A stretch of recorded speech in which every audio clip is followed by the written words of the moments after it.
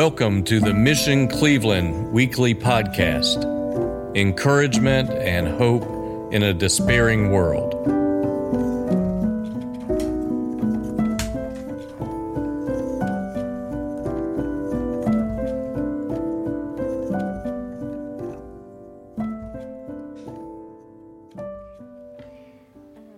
Yep, it's up. All right. I think it is right to refresh your memory as long as I live in the tent of this body, because I know that I will soon put it aside as our Lord Jesus Christ has made clear to me. And I will make every effort to see that after my departure you will always be able to remember these things. For we did not follow cleverly devised stories when we were told you about the coming of the Lord Jesus Christ in power, but we were eyewitnesses of his majesty. He received honor and glory from the God the Father when the voice came to him from the majestic glory, saying, "This is my Son whom I love. With him I am well pleased." We ourselves heard this voice that came from heaven when we were with him on the sacred mountain. We also have the prophetic message as someone completely reliable, and you will do well to pay attention to it, as to a light shining in a dark place until the day dawns and the morning star rises in your hearts. Above all, you must understand that no prophecy of Scripture came about by the prophet's own interpretation of things.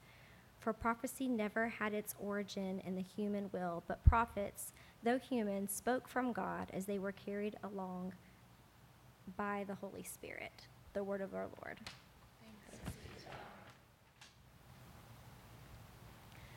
The Holy Gospel according to St. Luke, chapter 9.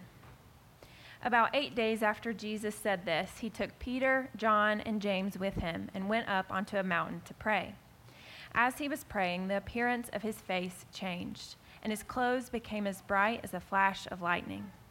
2 men, Moses and Elijah, appeared in glorious splendor, talking with Jesus. They spoke about his departure, which he was about to bring to fulfillment at Jerusalem. Peter and his companions were very sleepy, but when they became fully awake, they saw his glory and the 2 men standing with him.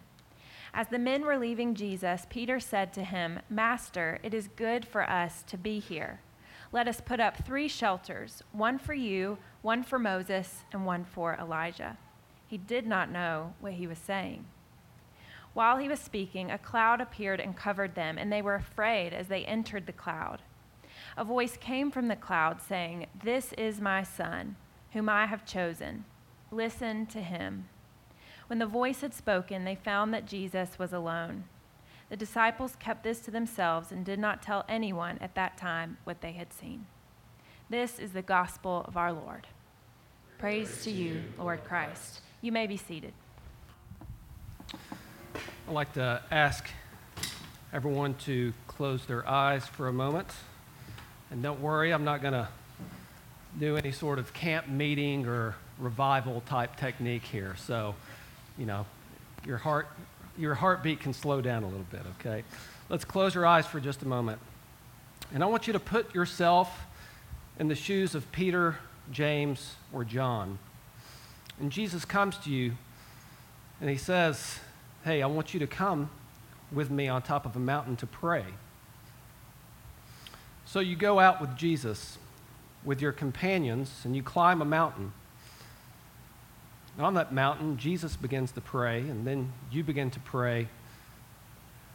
And as time goes on, you get sleepy, and you catch yourself dozing off. Then you come to your senses. You open your eyes, and you see Jesus. But he looks a little bit differently. His clothes are bright, and his face looks a little bit differently. And you see him speaking with 2 people that you immediately recognize as Moses and Elijah, the great patriarchs. You hear them speaking of Jesus going to Jerusalem and suffering and dying, but this makes absolutely no sense to you. As they begin to walk off, a cloud comes over you and your friends, and you are terrified. and you freeze. And just when you freeze, you hear a voice, and you know that this has to be the voice of God, and it says, "This is my Son, whom I have chosen. Listen to him." Then you look up and notice that Jesus is alone, and you sit there perplexed, wondering what in the world just happened. You may open your eyes. So the word transfiguration is another word for transformed. It describes Jesus' appearance on top of the mountain. It was transformed. And in most academic circles, it's understood as a myth because of the way it is told. It's common in ancient times to write stories about the hero and to embellish the details or to make them seem like they are this otherworldly figure. I do not think it's a myth. It is told in all three synoptic gospels, Matthew, Mark, and Luke, and it is also told in 2 Peter 1, the text that was read earlier that Lisa read to us. And in ancient Jewish thought, the righteous are transformed in the future world. So this is a vision about what is to come. It's a glimpse of the future, a foretaste of what is to come. So we can't read the Transfiguration story without understanding the context that surrounds the Transfiguration story. In Luke chapter 9, Herod asked the question, "Who then is this that I keep hearing about?" And then later in Luke, in chapter 9, verses 18, Jesus asks, "Who do the crowd say that I am?" It's a question about identity. Who is Jesus? That's what the Transfiguration story seeks to answer. But when Jesus asks, "Who do the crowds say that I am?" it leads Peter to make the confession that he is the Messiah, and then it leads Jesus to tell about his destiny, that, yes, I am the Messiah, but I must suffer and die and be raised on the third day. And then he immediately follows that with, not just that, but if you want to follow me, you must deny yourself and take up your cross and not be ashamed of my teachings. So you have to read the Transfiguration against this backdrop. In other words, Jesus' exalted identity cannot be separated from his journey through suffering and death. Jesus' journey through suffering and death is inextricably tied to his exalted identity. You do not get the glorified Savior without the one who has been slain. So a few main points I want to make about this passage. One is this passage is permeated with Old Testament allusions, and some of you all probably recognize some of those, and I'm just going to go through a few of those here. So the setting is on a mountain, which immediately should call to mind Mount Sinai. The mountain also is a favorite prayer spot for Jesus. It also references Jesus' face changing or being transformed, just like the text that Father Luke read at the beginning of the service about Moses' face radiating with glory.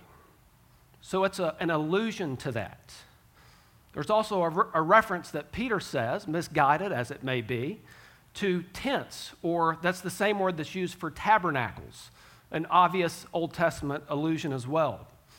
The cloud is a common symbol of the divine presence. In Exodus 13, God shows up in a pillar of cloud by day.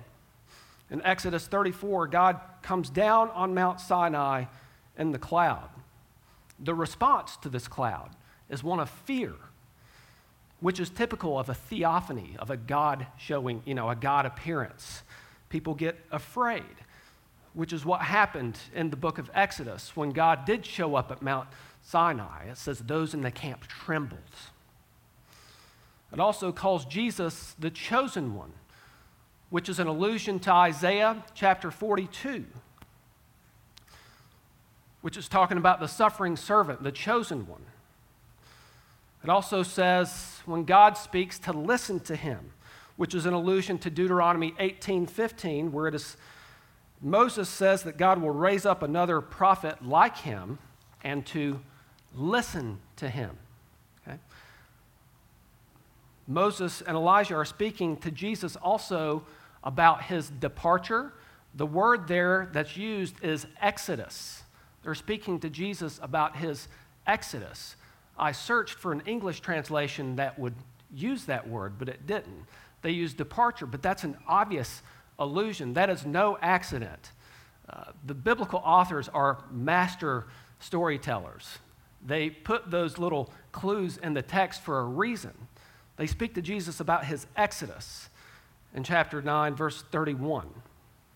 So the main point of so many Exodus allusions is Luke is telling us that Jesus' mission is its own exodus of sorts. Jesus releases others from the bondage of sin and death, and he liberates us.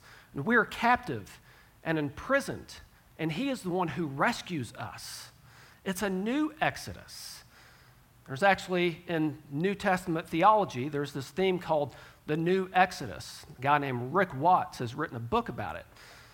But it's this idea of all these Exodus themes being played out in the New Testament because Jesus is the liberator, much like God delivered Israel from Pharaoh and from Egypt. So I want to make a point here to say that it's really important, I feel like, for us not to neglect our Old Testament. And I think that that's an easy temptation that we often fall into. We often will stick to the New Testament because the Old Testament is old. But yeah, it's old, so it's extinct or not important anymore. But you cannot fully understand the New Testament without a proper understanding of the Old. And in fact, the Old Testament was the Bible for the first Christians. So I'm just going to leave that right there. Second main point I want to make is God most often reveals himself to us in prayer. We see this in the text that this happened while he was praying. The grammatical construction is used while he was praying. It happened as he was praying. God also speaks at Jesus' baptism. God says, "You are my son, my beloved, and you I am well pleased." That's while Jesus was praying in the Gospel of Luke. Jesus prays on the mountain before he chooses his disciples. Jesus is praying when Peter confesses him as Messiah. In other words, prayer is a sacred time where God can reveal himself to us and we can be given a glimpse of new creation. And prayer, I want to say, is far more than intercessory. And I'll speak more about this shortly, of other types of prayer that we can do that may make us more aware of God's presence. And we're trying to incorporate more of this at Mission Cleveland through our mission communities or other things that we may do to help expand our horizons for understanding prayer in a little bit bigger ways. A third point I want to make is that the climax of this text are God's spoken words. And he says three things: that Jesus is God's Son, that he is chosen, and to listen to him. Listen to him. That's what I want to focus on for just a moment. There are a lot of voices that we can listen to, a cacophony of voices from various viewpoints in various media, podcasts, talk radio, cable news, whatever. Does anybody still have cable? I don't know. Social media. There are a lot of voices that we can listen to and that people are listening to right now. But we must never neglect to listen to the voice of Jesus. Amen? That's why we have a weekly gospel reading, because the voice of Jesus is so important. And one of God's main words here, "This is my son," the main command, "This is my son who is chosen," the only command is listen to him. Never neglect to listen to Jesus. I also want to highlight the humanity, the human element or the weakness of the disciples. In 9:32, they were very sleepy. Very sleepy. Many of us often live life very sleepy as well. Some of you may be sleeping right now as I'm speaking. In fact, it's often said, and people speak about this sometimes, that driving sleepy is very similar to driving drunk. In fact, if you've gone without sleep for 24 hours, it is the same as someone having a blood alcohol content of 0.10, which is higher than the legal limit of 0.08. So when you're sleepy, it's hard to pay attention to your surrounding and what's going on. What is going on around you in your life right now that you are not paying attention to? Where are you asleep? And where can you see God at work? Where might God be telling you, look at my glory, but we're asleep? I want to take just a second to emphasize here the contemplative stream of Christianity. I've mentioned different prayer practices more than just intercessory prayer, and a few of them, one in the contemplative stream of Christianity is called centering prayer, and then there is another contemplative practice called Lectio Divina, and then another one called the Daily Examen. And I would say these three practices, amongst many others, provide us with an opportunity to develop habits that help us to stay fully awake. So I feel that we need to discover, rediscover anew the contemplative stream of Christianity with the prayer practices that it gives us to help us stay awake. And I'm serious, you learn about some of these things, it's like, wow.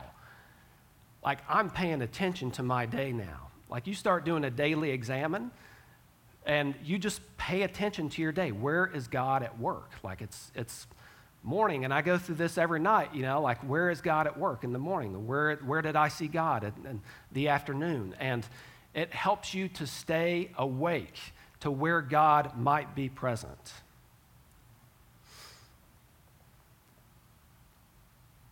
So, I want to ask you, how long has it been since you've been to a mountain where God can reveal himself to you and wake you up?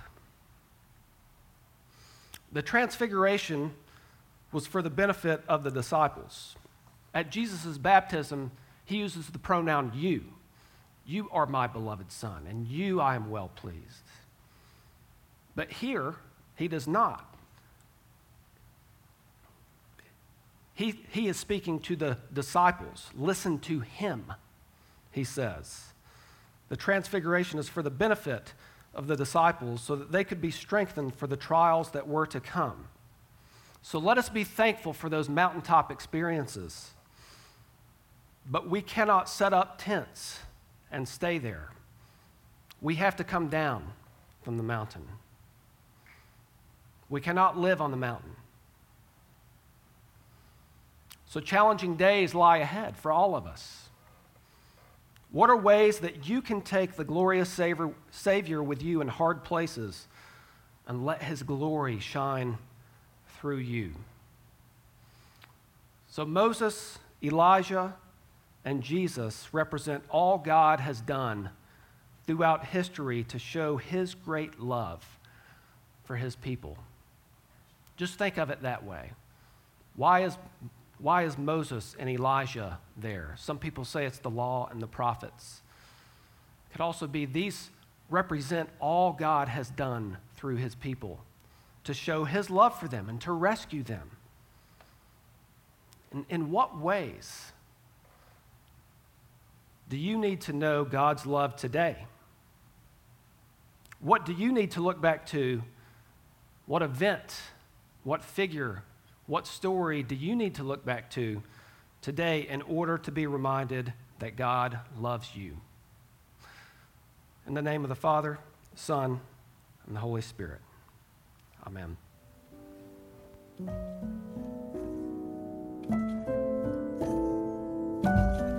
Thanks for listening. Join us at the Mission Cleveland next week.